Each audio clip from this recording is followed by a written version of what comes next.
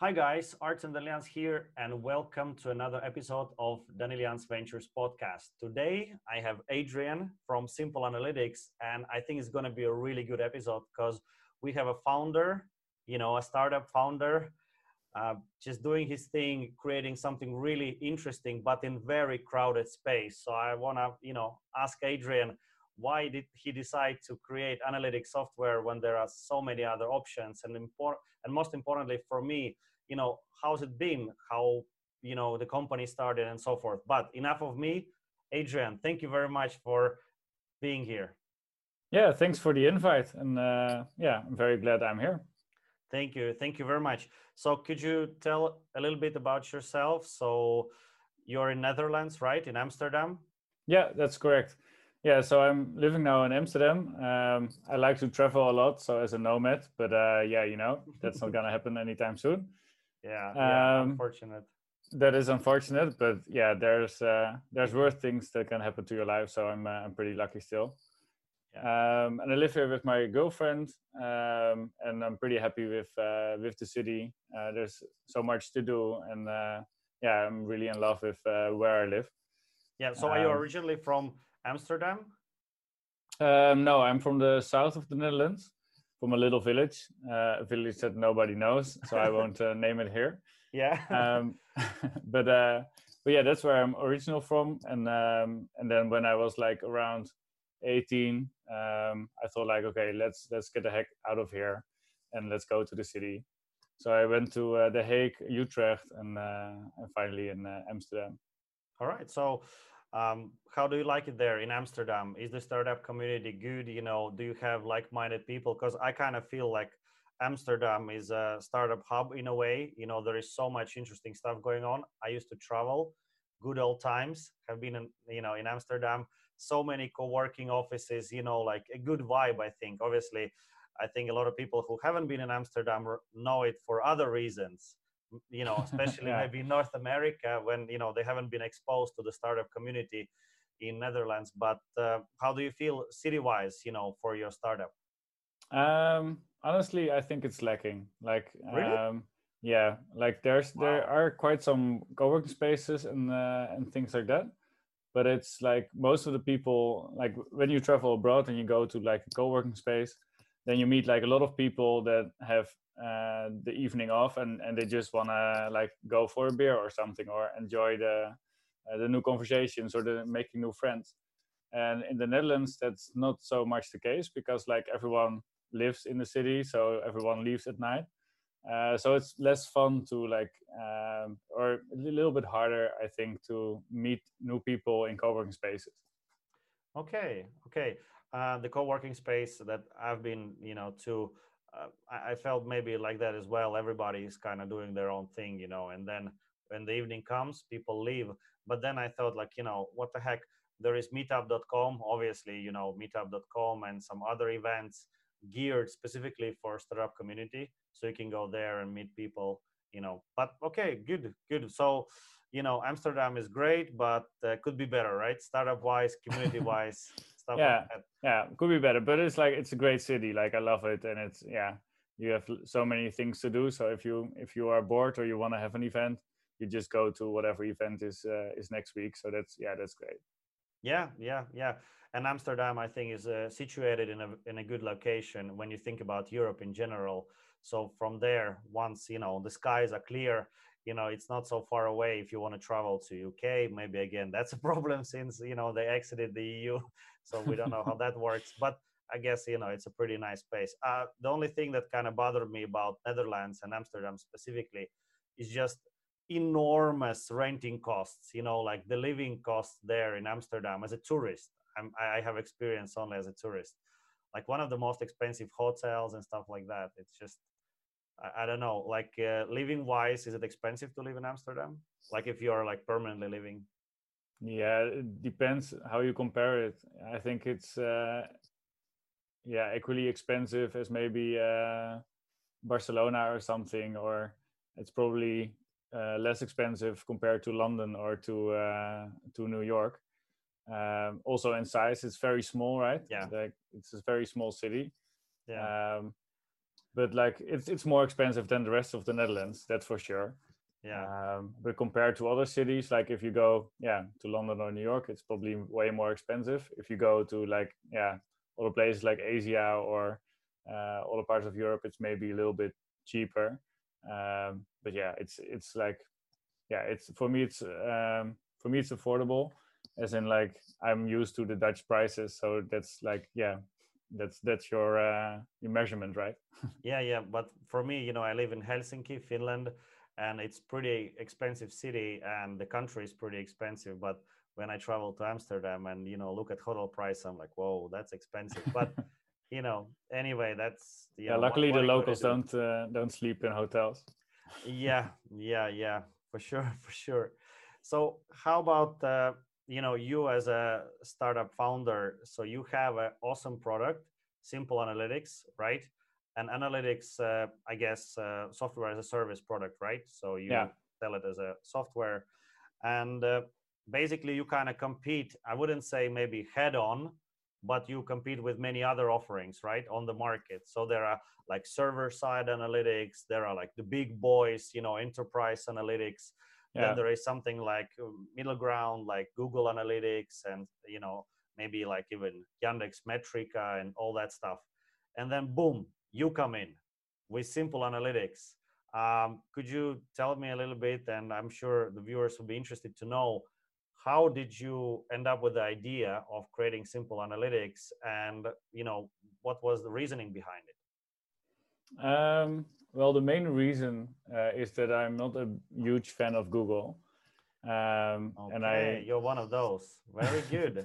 I I'm think one we of need those. people like you. I think we need people like you to create, alternatives, because there are no alternatives, right? Like Exactly. everybody Yeah. knows Google and everybody knows their offering. So if there were more alternative, I think they wouldn't have such a huge market share. But apologies, please Exactly. continue. Yeah, but that's also how this idea originated. Like I was traveling abroad. I think it was in Tenerife, and I was there with my girlfriend, and I was complaining about like how I needed to install like this Google Analytics snippet that you install for many clients, right? Um, and I was doing like freelance programming work at that time. So I needed to install that snippet all the time, and I was like, yeah, but you're all giving like all your visitors data to Google, To and Google, yeah. they use it for their ads. Like it's not a secret or something, it's in their policy. Hmm. So they use it for their ads and for their other products. So yeah, this doesn't feel right for me, and I just was complaining about it to my girlfriend, and then suddenly I thought like, oh, why not make something that doesn't do that? So where the data is actually yeah, from the owner, and not so much to like a big corporation that makes other ways of money with it. And that's how it was born. Like I then worked for, I think, 1 or 2 months, and built like a very easy prototype. It was just a graph. It was just like a little snippet, and I tested it with a few users, and they liked it. And then I thought like, okay, I think really this can be something, you know. And that's like when the day came that I launched it on Hacker News. That was Yeah, like a huge day. Like it was on the homepage for like 9 hours, I think. yeah, It was on the number one spot for a very long time. So that's how I got like my first customers. And then I really knew like, okay, this is really something that people are actually looking for.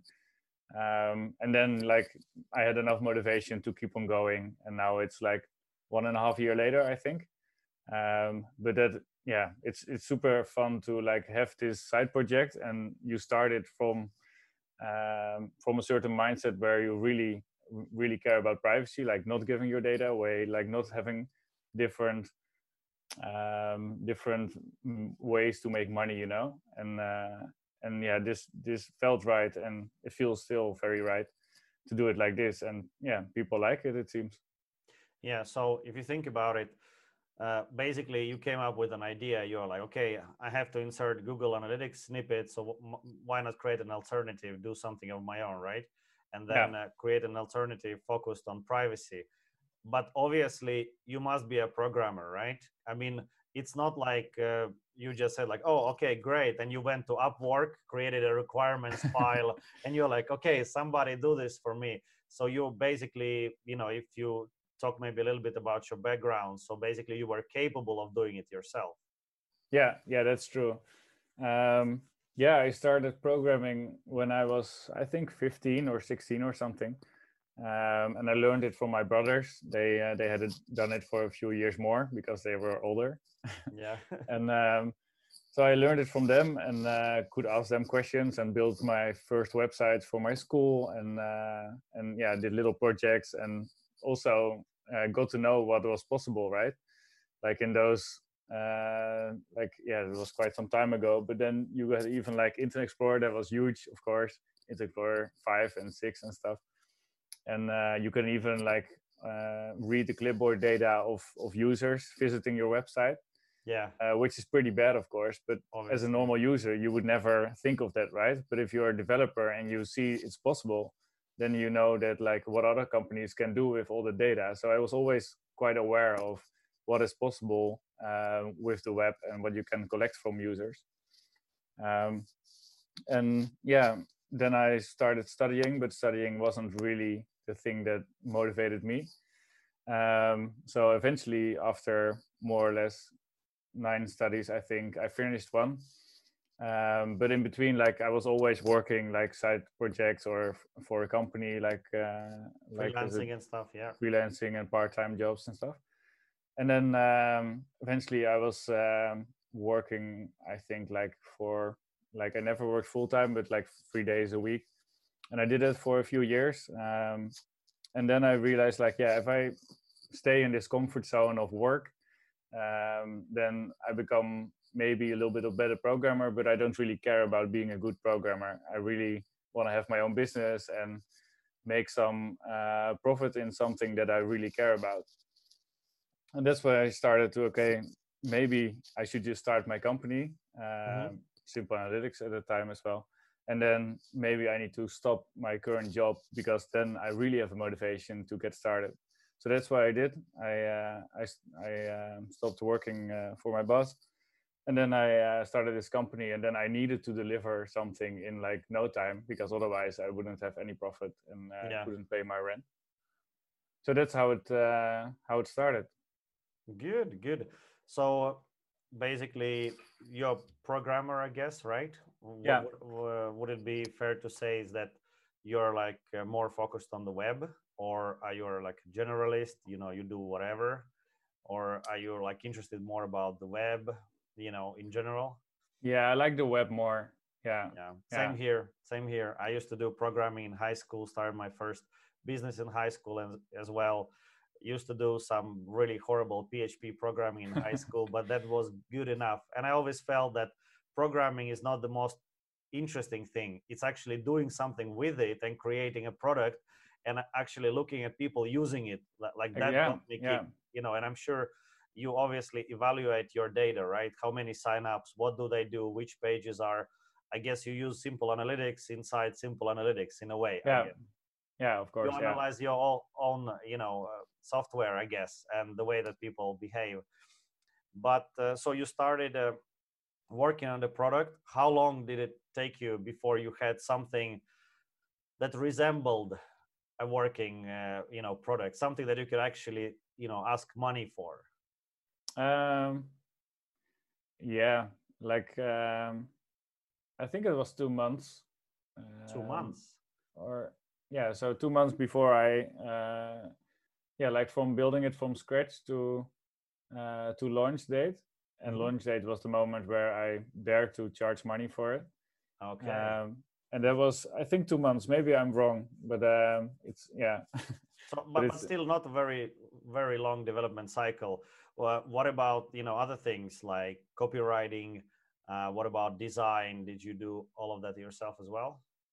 design. I did not myself. Like what I like to do is like just building the thing completely, and then make sure it works, Yeah. and then ask a designer like, hey, I built this thing. Maybe you can make it nice.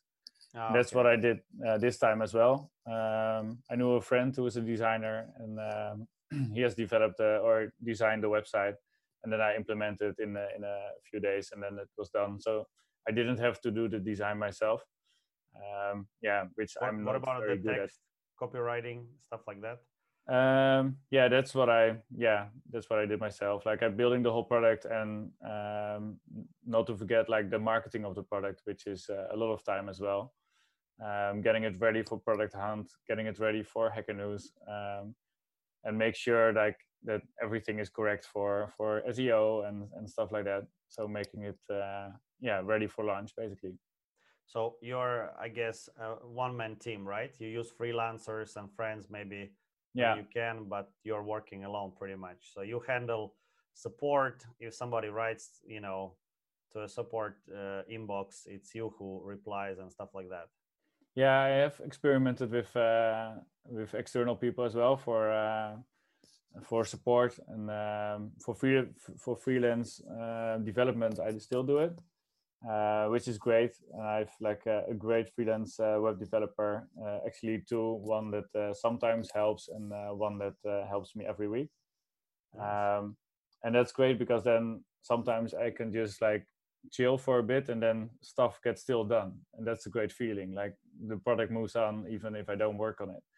And that's something that I really enjoy because then you don't have to like have the feeling that you always need to do something, Yeah. which is I think a common pitfall for makers or entrepreneurs that are like only by themselves, because then you have to do like so much work and that creates so much pressure. So I think it's great to have like some other people around you that help you with that. Of course, of course. Actually, being involved in a few projects and startups, I actually decided at some point that I will never start anything alone anymore. I think it's very hard. A lot of people can make it work, but it's just a lot harder.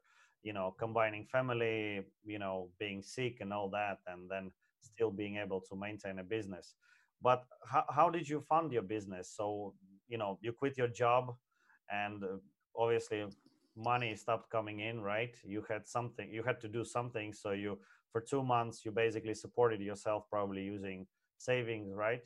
And then, or did you have an investor, or No, I didn't have an investor, and I probably never want to have any investors. I like okay, a bootstrap business, so just say yes or no to myself, not to anybody else.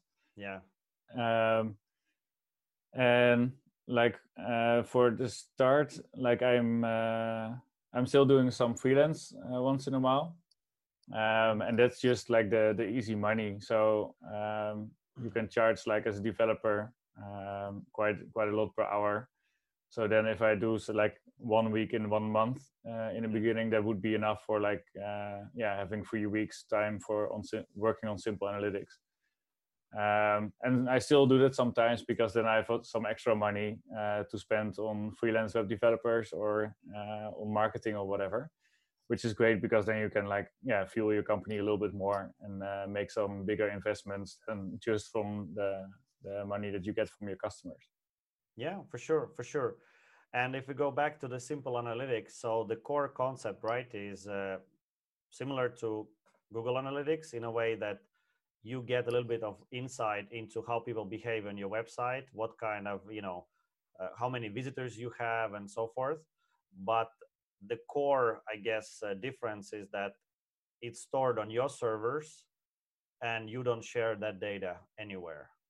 So Yeah, basically, yeah, there is no third parties involved, and you don't do any kind of like crunching of the data analysis in order to compile a profile for the website and then you sell it to some other like Alexa or like whatever. So basically that's like the biggest difference. yeah. That's indeed our number one promise to our customers is we will never sell your data. And that's for us super important because the data is from our customer. That's also why we have so many ways how you can download your data, get it out of our systems, get it into your systems. Like we don't really want to own the data. Like we don't care about the data because it's yours and do whatever you want with it.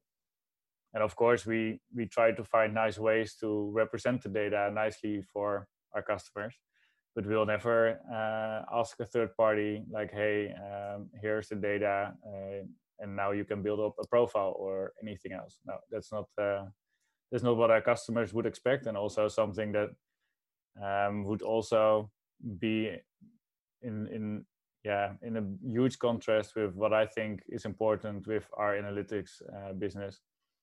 So yeah, that would be very strange if that ever would happen.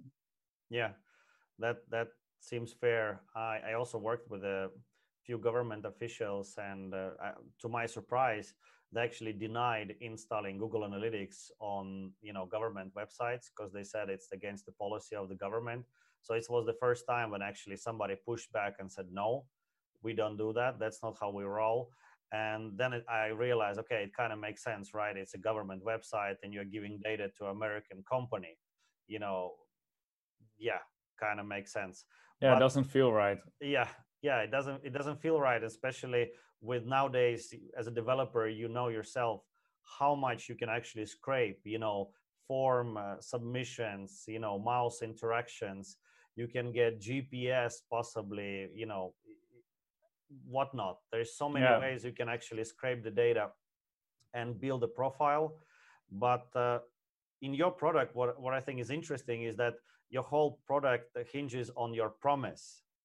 So you yeah, promise there is no reselling of the data. And obviously, I believe you. I think reading your blog posts and your interview in Indie Hackers and so forth, it's like your core, I guess, value personally as well. So your product just kind of fits within your already existing, values. But how do you communicate to your customers that it's not pure words? How can you make it more transparent and believable, the policy? Because yeah. nobody That's knows what happens on your server. yeah, yeah. So that's definitely something that is hard to like just promise, right? Like people need to believe you. So there's a lot of like building your brand, and that matches a lot with like building trust.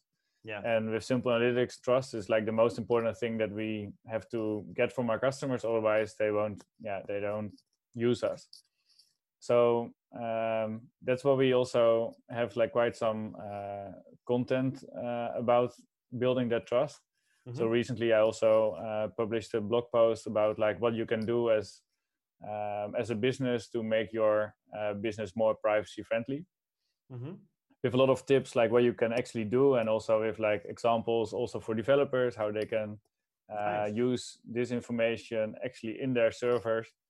And this makes your brand also more trustworthy, because if we write about it, then there's a huge chance that we all actually did it, right? So that we actually I also know what you're implemented talking these. about. Yeah, Yeah, so we know what we're talking about indeed. And then you're building more trust that way by sharing like what you're doing, how you're doing it, and why you're doing it.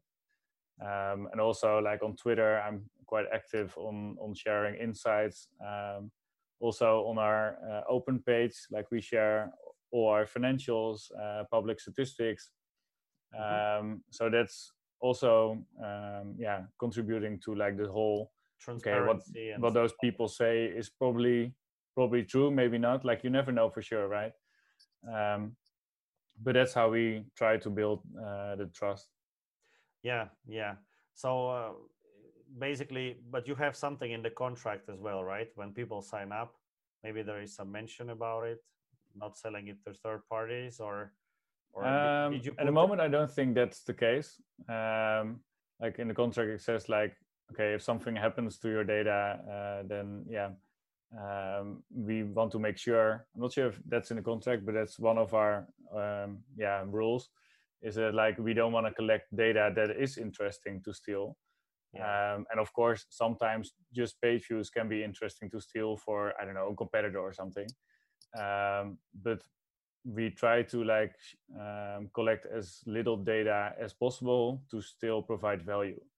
And yeah, that's also an important difference, I think, with competitors, is that if you only collect the parts that are strictly needed, you can drop all the IP addresses, you can drop all the, or you can anonymize the user agents and stuff like that. And then you have like a data set you can still use and have without any cookie banners or whatever. And at the same time, it's not that bad if something goes wrong with it, right? Yeah, yeah. So if your employee steals it with your credentials or whatever, it's still data that, like, I don't know, to a certain extent, it's not that critical if it Not that gets lost, useful. Yeah. Yeah. So basically, that's, I think, is a very interesting distinction. With Google Analytics, by default, they want to track everything, or other competitors, right? I mean, like other competing products. By default, it's everything. And then there are some settings to restrict that and this. And in Google Analytics, you can enable IP anonymization, but that requires you to actually change things. By default, it's everything. They just gobble the data. So you have an interesting approach. So you try to collect as little as possible while still being useful. Yeah. So basically, you obviously collect some information about, for example, geolocation, but maybe you don't collect IPs. Maybe you get information about I don't know, like browsers and what type of browsers are being used, but then you don't try to profile people. You don't try to match them and say, hey, this person, this is probably a separate person that does this and this. So basically, your data set, yeah, I think it's pretty interesting. I always wondered why in Google Analytics, when you enable, and I've inserted that snippet a million times myself, I always wonder why you can't choose what do you want to collect, right? So in Google Analytics, some projects, they just want to know how many visits. That's it, nothing else. Yeah.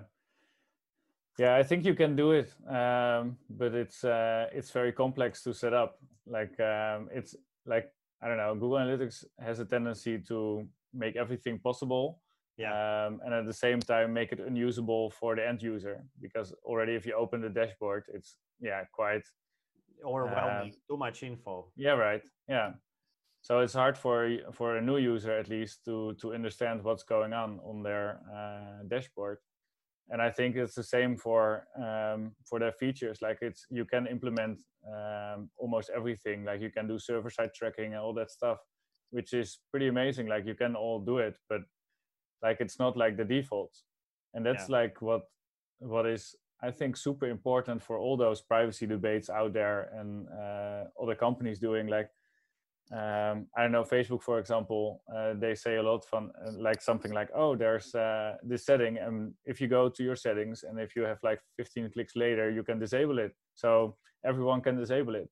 And then the European Union is like, oh yeah, that's nice, but it's not. Like, it's about the defaults. Like if the defaults are to track everybody, and then maybe 1% toggles the buttons to something like less privacy invasive, yeah, that's not going to change the world. We need to have the defaults, and that's why with Simple Analytics, I really care about the defaults, and the defaults are super, privacy friendly. And we also prevent people from abusing our system if they want to use it privacy unfriendly. For example, the events, yeah. you cannot add a user ID with it. You cannot like have a product ID with it, stuff like that. So people So, cannot abuse the system to track people. so profiling is harder in your system. If you want to do it, you basically can't, or it's You very, cannot, very hard. or you have like a huge margin of error. Yeah. Okay, okay. That's interesting. That's interesting. So yeah, but people are still combating. Like for example, because companies are so bad when it comes to privacy. Now there is a lot of tools, right, that people and communities use themselves. So for example, if you look at AdBlock and many different variations of it, then we have things like Do Not Track, and then again, I kind of feel that companies still don't obey Do Not Track, I guess, setting in your browser. So, for example, does Simple Analytics obey Do Not Track? Yeah, by default it does. Yeah. Okay. Um, it's a funny one because like we don't track users ever, so it's yeah, but it still feels like a visitor should be able to disable it. So that's why we enable or block visits from people with Do Not Track. Yeah. Yeah. So if person has do not track in his browser, and for those who don't know, there is a new setting that has been there maybe for like a year or two now in some browsers. In most browsers, I think you can set so that other websites will be able to see that you don't wish to be tracked. But again, it doesn't really work. There is like I think still you get tracked by Google, and they have terms of agreements where it says like, yeah, if you set this setting, then maybe we don't do this, but everything else we still do. And there is no transparency, so you cannot really check. You basically have to trust the websites. But how do you feel about people just getting sick of the whole tracker thing and going, especially developers and tech savvy people, just going to like a additional add-on to their browser that blocks everything, just like completely removes the whole tracking system from the internet? you know do you think that's the right way? Yeah, the right way is a difficult one. I Of don't have course. permission to say that, but like I don't know. Like I think a user, an end user, on a website in a browser, it's like the open web. They should be able to block whatever they want. So they are the one in power, and they should be in power because they are browsing the web and they are not choosing whatever tracker they run on their website or whatever. So they should be in power. So I think it's very good to have ad blockers and block whatever you want. That being said, or that having said, there's also something like the good side of the trackers, right? Like Simple Analytics doesn't track people, and they're just collecting, statistics, page views, basically. So it doesn't harm anything if you relate it to like do not track movement or whatever or that setting. Um, but it's very hard to, I don't know, like it's very hard to make your case, I think. Yeah. Like then you need some kind of like or then the ad blockers need a community where the community says like, yeah, some are good and some are not so good. Yeah. That's already happening. You have like a certain lists with like friendly trackers or trackers that obey the do not track setting. So Is you have simple those. analytics is simple analytics on the list? Yeah, for sure. Yeah, yeah. So Nice. by on that list, I don't know actually. Um, Good. but we are on a list of normal track blockers. Okay, but I mean like in the white list, like in a like where it's kind of allowed, because as you mentioned, there is community that creates lists of good trackers. And I was wondering, you would definitely want to be on that list, right? Because simple analytics kind of feels as a good fit to Yeah, that yeah, list. yeah, yeah. I should check that actually. I don't know from the top of my head. Okay, but Um, you see, it's already useful. The interview is already useful. But yeah, it is. yeah, but you were saying, sorry. Yeah, so yeah, what was to say? Oh yeah, so the power should be. Oh yeah, and the community, Yeah. they are then all of a sudden responsible for checking who is good, who is not good, and for them it's way easier to just block every third party Yeah. tracker or whatever from their website. And yeah, that's too bad for companies like us. But yeah, that's part of the deal. So also that's basically why we started making a ad blocker bypass, which actually bypasses the ad blockers and still gives website owners the ability to see their page views. And that's also an interesting selling point because like Google Analytics is blocked a lot, like Yeah. in major ad By blockers. default. By default, they're blocked. And also like more and more browsers are going to enable blocking Google Analytics. For example, Firefox Focus on mobile and stuff like that. Mm-hmm. So then customers of Simple Analytics are interested, like, okay, what's the difference between Google Analytics and Simple Analytics? Yeah. So then they can actually measure how many visits there are blocked, and it can be from 5 to 25% of a difference, Yeah. Okay. depending on what your target audience is, of course. But yeah, that's an interesting topic. Yeah. But what you mentioned, and it kind of piques my attention. You mentioned that you have a ad blocker bypass. Yeah. So basically, if I use ad blocker and I want to block all the bad guys, you are still able to, get analytics from that view and from that visit as well, right? So you penetrate the ad blocker in a way. I'm just interested. Yeah, but How is it done? you can still block the individual websites, but it just gets a lot harder, because like the major block lists don't have like all the little websites on them. Yeah, it's an interesting topic. Like, um, it started with like the conversation with the adblock people. Like Yeah. I had an issue on the adblocker list, and I just saw like, okay, there's no way they are ever going to allow anything like simple analytics. So then I have to build my own feature, to fight this issue. And I don't know if it's super important. Like in the beginning, when I started simple analytics, I thought it was super important to have this feature. At the moment, I'm not so sure. Like, Okay. I also see customers changing back from the bypass feature to just a regular feature, to the regular collection script. So yeah, I'm not really 100% sure what is the best way here. Okay. What do you think? What I think, well, I think that if you create a bypass for ad block, I'm interested in how it works because I think that's interesting from the technical perspective. But again, maybe you have a cool blog post about it, or maybe that's a good idea for a next, blog It post. is, yeah. Like ad blocking. Should we obey it or should we try to bypass it? But I guess I guess we should always respect the will of the customer and the user. So if the person this has chosen to add an ad block that blocks all the truckers, I think it would make sense to kind of obey that and not try to cheat your way and still try to get something. Obviously in simple analytics, since you don't track, there is not much harm. Basically the person will be able to see that, hey, there is one more visitor view or there is one more page view, it doesn't matter.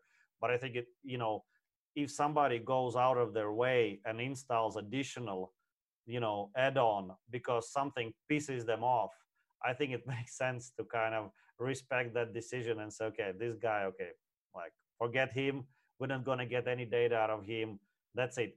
But what actually scares me a little bit, if you can do it and you're obviously a very talented developer but you're just one person, you know why doesn't Google bypass ad block, or does Google already bypass ad block with Google Analytics, Google Tag Manager? What do you think? Is there some evidence of them doing something like that? I'm not sure if Google does that actually. Like, it doesn't seem like they are fighting ad blockers Okay. this way. They do fight ad blockers in a money way, as in paying a lot of money to ad blockers to bypass their Analytics. ad blocking on Yeah. Google Ads. And not so much analytics. I think analytics, I No. think, are still will still be blocked. But yeah, I don't know actually what Google. I think they don't fight it that actively, and it's also like a cat and mouse game, right? So yeah, you fix it and you have to find another way to bypass an ad blocker. To very shortly have a technical explanation about it, is just like, it's basically an, a subdomain. So a customer has a subdomain, they can link the subdomain to our server. So we have like a specific server for this feature, and then we make sure the SSL certificates are ready and are generated, and then we just show the proxy. So it basically proxies the public script, and it proxies the API calls to our main server, Yeah. and So that's basically, it. the ad blocker doesn't block it because it's not served from your domain. Exactly. So it's It's served served from a from the different customer domain. domain, most likely customer domain, right? Like a Yeah, C name or something, customer just adds and that's it. And yeah. they're done with. Oh, okay, that's pretty smart because then obviously ad blocker will not be able to list all of those small websites, and it's just too tedious. Obviously, Yeah. that's actually. I thought it's going to be something, you know, I'm disappointed a little bit, but not in a bad way. I thought, you know, like maybe you hijack, you know, like DOM object, and you are like, you're looking for ad block, you know, maybe in some way in a string, and then you do something fancy like dynamic loading. But okay, well, No, all we like to keep protocols, things simple. yeah, all well, yeah, it's in the name, right? But it's much simpler and way more efficient, and it, you know, obviously works. That's pretty interesting. But yeah, I kind of also read a lot about Google kind of make it harder for ad blocking extensions to live within Chrome environment, right? There has been some, maybe a little bit of pushback, and I think Google developing Chrome is kind of scary as well. Oh yeah, it's super scary. Yeah, because it's kind of, it's like, you know, because browser is slowly moving towards operating system, right? So you do, if you have things like Google Stadia, you can play in the browser, you have Office in the browser, you have whatever you want pretty much nowadays in the browser, video, sound. So, you know, Chrome is basically like an operating system, and there is even like Chromebooks, right? So basically you have a computer with just Chrome, which makes it an operating system in a way.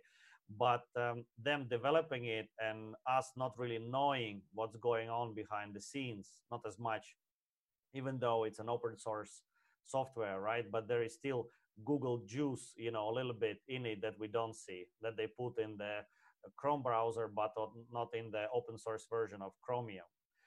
So I always kind of feel, you know, I moved away from Chrome many times. First it was Firefox. I think after that it was Opera, and now I will be trying again, I guess, Edge, since now it's powered by Chromium. So a guy like you know, obviously very interested technology-wise and, you know, ethics-wise in the privacy. What browser do you use? Firefox. Firefox. Okay. Yeah. What's the reason for it? And what is your setup? How do you remain private online? Yeah, that's a good question. Yeah, I really like Firefox because it's an independent, and yeah, it's kind of independent. Like they still get money from Google, Yeah. but they're like more independent than like, for example, Google with their whole operating system and their phones and whatever. They have like way more. So it's nice to have like a smaller player in the field that is still building and focusing on a browser, and it's also like a very strong voice for privacy. Yeah. Which is great. Like their mobile browser, Firefox Focus, is amazing. Like it's just like one tab browser. You can just browse whatever you want. You hit on throw it away, and you have a new screen, and that's like how you work. And so then you don't have like all the advertisements and all the things, all trackers are built in and stuff like that. So Firefox is really doing a great job in the mobile landscape as well, and that's also why I like them. And as in how I stay private online, well, first of all, you can't. So that's it's a lie if people say you can. But you can try to keep yourself more private or more secure. For example, if I work like in a coffee place, I will use a VPN just because the coffee place cannot read my data. My service provider somewhere can, of course, because I'm hosting my server somewhere. So it's not like a privacy issue, it's more like a security issue, I would say. And on the web, it's very important to have like all those ad blockers and HTTPS everywhere. There's an extension that converts HTTP addresses to HTTPS. And I think that's one of the most important things you can do. And also, privacy-wise, you can give the data that you want, right? So you can agree to use iCloud or not, or you can use your real name, or you can use like a burner email address. Like I'm a big fan of an online service. It's called burnermail.io, and they have like this very simple product. It's just like you have your own domain name, and you can put every email address in there you want, and then you get those emails forwarded to your main inbox. So you have some kind of filter mechanism, but you still have like the it's kind of like spam filter on steroids, Yeah. which is great. And all those kind of tools, like together, I think they will make your life a little bit more privacy friendly, but like to a certain extent. Like your IP address with a VPN still ends up somewhere, you know. Like Yeah. there's always some some other side of the coin that always happens with using certain tools. Yeah, and I think you said it really, really well when you said, it's really all about the defaults, right? I mean, like, you're a technical guy, and you can install HTTPS everywhere. You can install ad blocker, even though those are not very hard. But then VPN, using VPN, then using like burner emails to a traditional grandma, that will be like rocket science. She's like, burner email, I'm not selling weed, bro. I just want Yeah, to see my daughter's pictures. And there is a checkbox, do you agree? And she agrees to everything. And God bless her soul, it's not her fault that she is not going to read 45 pages, you know privacy document that basically outlines that, hey, we can track you, we can do this and this and this, and we don't have to tell you much.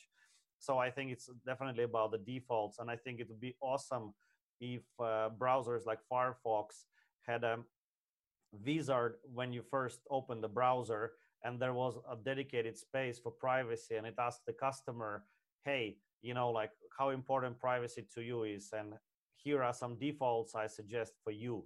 And then maybe could enable certain features. So for example, if you're very privacy conscious, maybe block third party cookies, right? Maybe block trackers, set do not track. So I think, changing the defaults, I think that has the biggest impact maybe. And yeah, people vote with their money, right? If they use Firefox and Firefox is number one, Google will be like, okay, well, we have to do something about privacy as well. yeah. And I also think like a funny way to measure if a browser um, is privacy friendly is Yeah. getting the numbers behind ad revenue from the browser. So I think a few months ago there were some new numbers about like ads on different browsers, and the ads in Safari declined in price quite a bit, Yeah. because Safari is getting more privacy friendly and more stricter on their cookies on third party domains by default, which is great because then you can actually measure like, oh, advertisers don't really like this browser anymore because they cannot target their audience that well anymore. And yeah, that's quite a funny way to see if a browser, I'm not sure, it's probably not accurate, but it's a funny way to see if Yeah, a browser at is least a there is little some bit privacy. correlation, right? There is some correlation. Mm-hmm. So I think that's very interesting. I never thought about it, but yeah, and maybe in some browsers it's easier to install ad blocks, and in some browsers maybe it's a bit harder. But yeah, that's actually pretty interesting. Very good point. One thing that I wanted to talk about to you about is obviously you being very open with your financials. Here in Finland, we're very open about our financials as well. You can walk to the tax office and you can ask how much the president makes, and you will receive his tax return. And you can go to a tax office and ask how much a company makes and see their, financial information. But you know many startup founders, they aim for that great success, for that gazillion dollars that will someday just drop from the sky and bless their life with luxury. But you're bootstrapping, obviously. You're not looking for investors. You will not accept somebody's money and will give away 50% of your company, because I kind of feel your business is your lifestyle, your livelihood, and also a way for you to make your mark on the world in a way that makes sense for you. But why are you open with your financials? And since you're open about your financials, uh, can you tell me how much you make currently, and what attributed to the growth? Yeah, so first, why I'm open about financials. It has like I think two main reasons, or three reasons I would Okay. say. One reason is, if you want to build trust, you need to have some transparency on how you work, on maybe on things that other companies are not transparent on. Yeah. And for me that was important. So, and I also saw like result or examples of other companies doing that. I was like, hey, that's cool. So you share your data in an open way with other people. So it Mm-hmm. was also just cool to do something like that. And it's also great because if you share your data open, it works marketing wise as well. So people start talking about it. You can talk about it to others. I Yeah. do this monthly update with update on the numbers, things that I did last month, new features and stuff like that. So then you have all of a sudden content you can share with others, which is also definitely a part of why I do it. And what was your second question? Uh, how much do you earn now, and what contributed to that? And Um, if you want to share the screen, you can do that as well in Zoom. Or if you just want to tell the numbers, I'm not that much interested in, like, are you rich or not, because I know you are still scaling up and all that, and I'm not really like, I just am interested what you were able to achieve bootstrapping, and what kind of things attributed to that growth, because I think that's the most interesting. yeah, I'm almost sure 100% that you will be very profitable, and if you continue down this path, there is obviously a demand for your product. So, but I'm really interested about you not wanting to take any money and doing everything out of your own pocket. So what you were able to achieve is really interesting. yeah. So I started the open page. Um, I think from the beginning or almost the beginning, but I didn't add my profit to it from the beginning. So in October 2019, I started adding the profit to it, but not only Okay. the profit, but also like what is the hosting, what are the services, what are the freelancers costing, and stuff like that. Oh So wow. then you have like on the slash open page on Simple Analytics, you have this chart basically with like all that information per month. So every month I will update it, and then people can see like, oh, you are paying a lot for freelancing now, and you have more customers coming in or less customers coming in. So people can actually ask you questions about it. Yeah. Um, that's actually the I like that about having a business, because then you can also learn from others, and you can also show others like, oh, this dude from the Netherlands, he just built his company and it works, like he makes a profit with it. So it's also a little bit for inspiration to others. Like I really believe in sharing your knowledge or sharing your information to help others. um, and at the moment I have like 471 paying customers. Mm-hmm. And I started with the launch date, it was like 30. So Yeah. this is like already a number where like I would never have believed that I would have this number Wow. at this Congrats. time. So it was, that was super exciting to see that number grow. And also like it never stopped really growing, so it's always had like a very sustainable growth. Yeah. um, which I also like really like, because then you don't have like all the issues with that you need to think about, like, oh, if everybody if there's like a whole new group from a certain, I don't know, a certain that they want like a certain feature set. Yeah. And if they would start like in the beginning of my company, I would maybe, I don't know, change something for them, and then it wouldn't be great for the others. And now I build it like quite slowly, and that makes it also way better, that you think about what you're gonna do, what you're gonna add, how you're gonna do things. um, so that's also what I like about like this kind of growth. um, and what contributed the most, I think, is yeah it's very lame to say, but it's like being out there, like sharing your content, sharing what you're doing, let people know that you're doing what you're doing and why you're doing it. um, and also like certain like growth hacks, like I don't really like the term growth Yeah. hacker. Yeah. um, But it's very so popular. it is popular, but like it feels like you're I don't know, you're tricking people into selling something, and that's what Yes. I don't like about it. So but you have, so like within Simple Analytics we have like the feature we had from the start, where people can make their dashboard public. So then everyone can visit your dashboard if you link it somewhere, or you can tweet about it, and people can actually go through your dashboard. So that's a Um, growth hack, right? Because you that's kind of, basically a growth hack. yeah, Yeah, yeah. I guess, um, let's say growth hacking, if we consider it a bit a no-no, then I guess it was an effective marketing strategy, right? To kind of loop back, like link back to your product and say like, hey, like you can see this dashboard, people see the dashboard, but then like, whoa, cool. What was used to make this dashboard, right? And there's somewhere in the bottom you have powered by simple analytics, and yeah, that brings you a lot more visibility. Maybe it brings you a little bit of link juice, stuff like that. yeah, yeah. And also, like, people can embed the graph also on their own website, so it's Ah, easy okay. to get your data on your own open page, for example. Oh, cool. Which is also that contributes to the same things, like people getting back to the platform. And also, it's also important that to notice that, like, if people do that, also reward them for it. So what we did is, we have this affiliate program, so people can just like create their own affiliate link, and then if people go through that link, then they will get like a month for free, and the customer itself will get like a month of reward, so just in US dollars.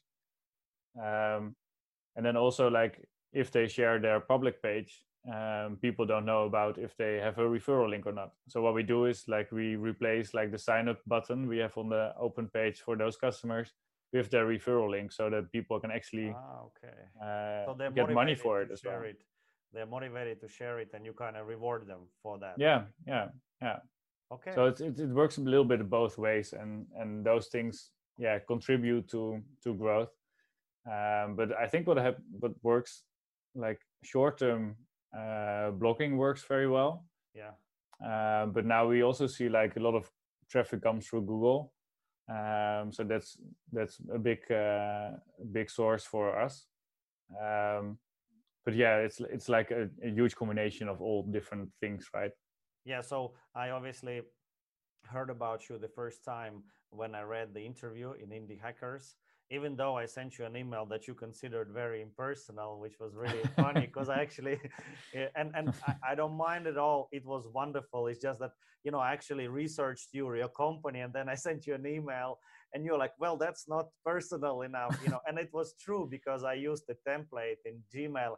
And I was like, damn, Artem, you've spent all this time and now it's all wasted. So I'm really glad you actually, replied and said like, hey, what's up?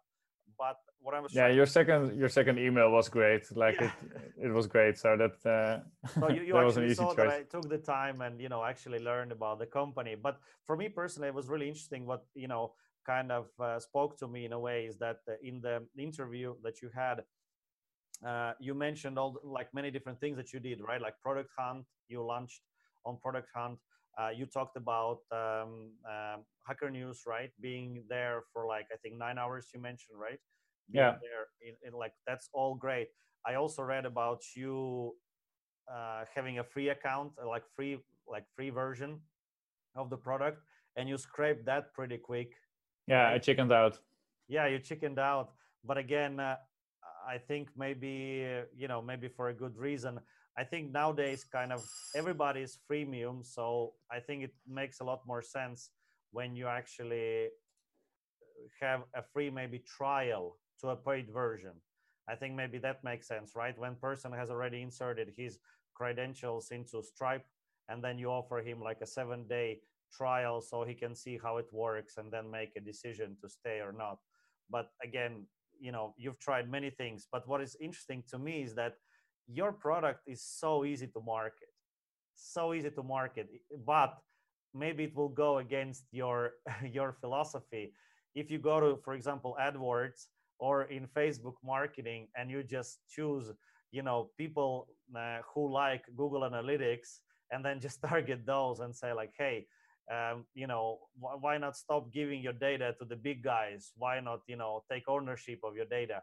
So have you considered paid advertising, or is using tools which utilize profiling is kind of against your, I guess, moral compass? Would it be? Yeah, that's an interesting question. I thought about it, especially in the beginning, and um, I'm still happy I didn't do it. Like I don't really like paid advertising because it contributes to this whole, yeah, Ecosystem, I don't right? know Like tracking ecosystem and exactly. profiling and so forth. Yeah. So it would feel wrong to like at the same time say like, oh, tracking is bad, and at the same time also using it, like Yeah, using it and through then in your ads. monthly report it would say like AdWords costs, like 4,000 euro, and Yeah, people would be like, "Come on, dude." yeah. So I have tested it on DuckDuckGo because that's the one search engine that doesn't track you, and also their ads are just served based on keywords that you type in. So it's Okay. not like privacy invasive. So I have tested it, and that didn't really work. Like I didn't get like a lot of customers through that. So I stopped doing that and focused more on like the long term investments, as in like get your name out there in SEO wise as well, and then you get organic traffic, which is free and Yeah. way better because people like organic traffic more than the crap on top.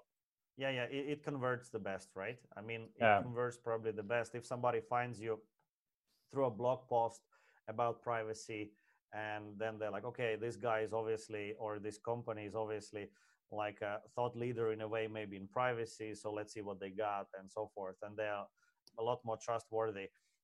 But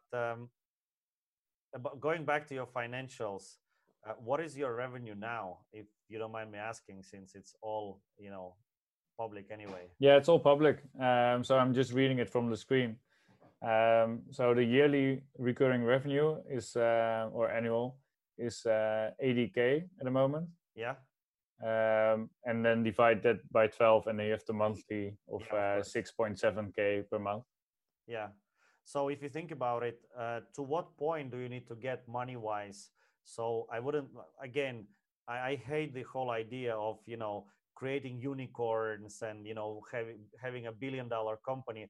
I myself don't even identify with that. I kind of feel it's stressful, and it's just after a certain point, money wise, what another million gonna do to you?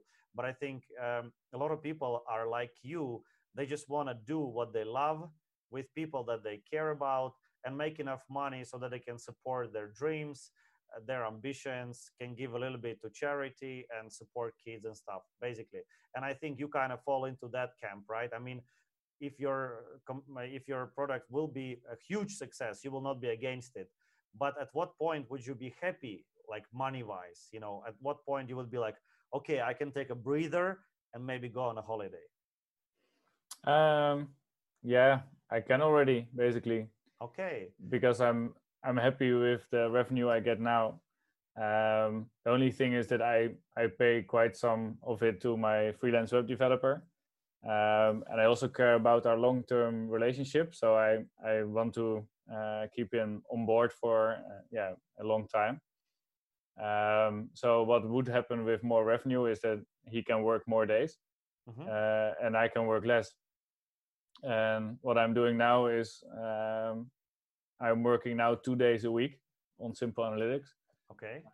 because I have some freelance project at the moment, which I also work 2 days on. And I have then still 1 day of free time, and then the weekend, of course. And when I started doing that like a few weeks ago, it felt so great to just like have time off and stop working, stop thinking about your business. Because if you're working only on your own business, you just get like your head is just like half is your business and half is maybe the rest of it, Yeah. and that's not a healthy mind. Yeah. So I'm even yeah, after this freelance project is done, I will not I'm not going to work like 5 days a week. I will work 3 days a week because my customers don't really know the difference. Like I'm still Yeah. building features, my developer is still building features, I'm still focusing on marketing. But why not do it in 3 days? Like it is possible, right? You have your own business, you have all the freedom you have. So I'd rather work 3 days than getting this next million on my bank account. That's actually wonderful. Um, for me personally, I also have a e-commerce business, and I try to grow passive streams of income where I will be able to choose how much I work.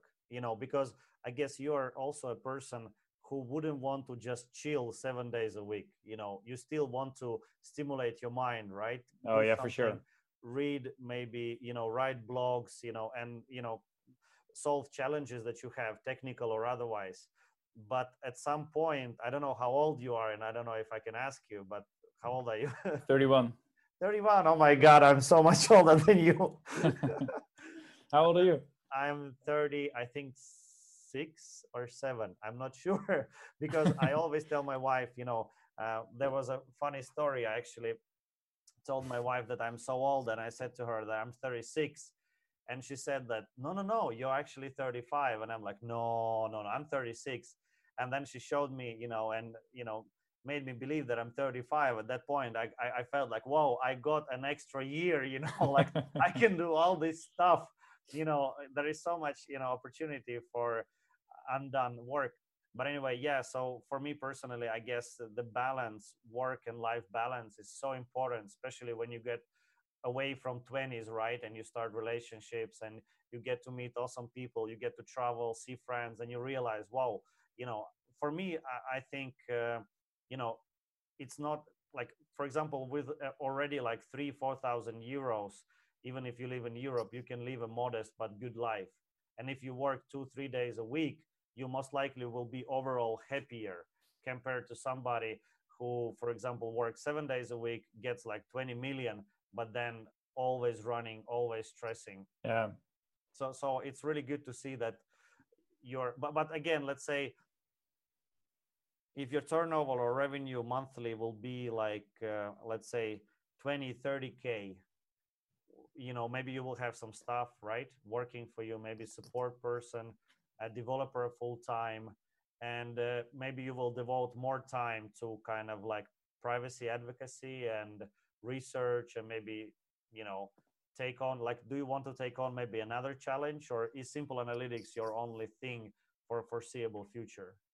Um, well, I wish well, I've plenty of ideas in the privacy landscape. So there's so much to do. There's so Okay.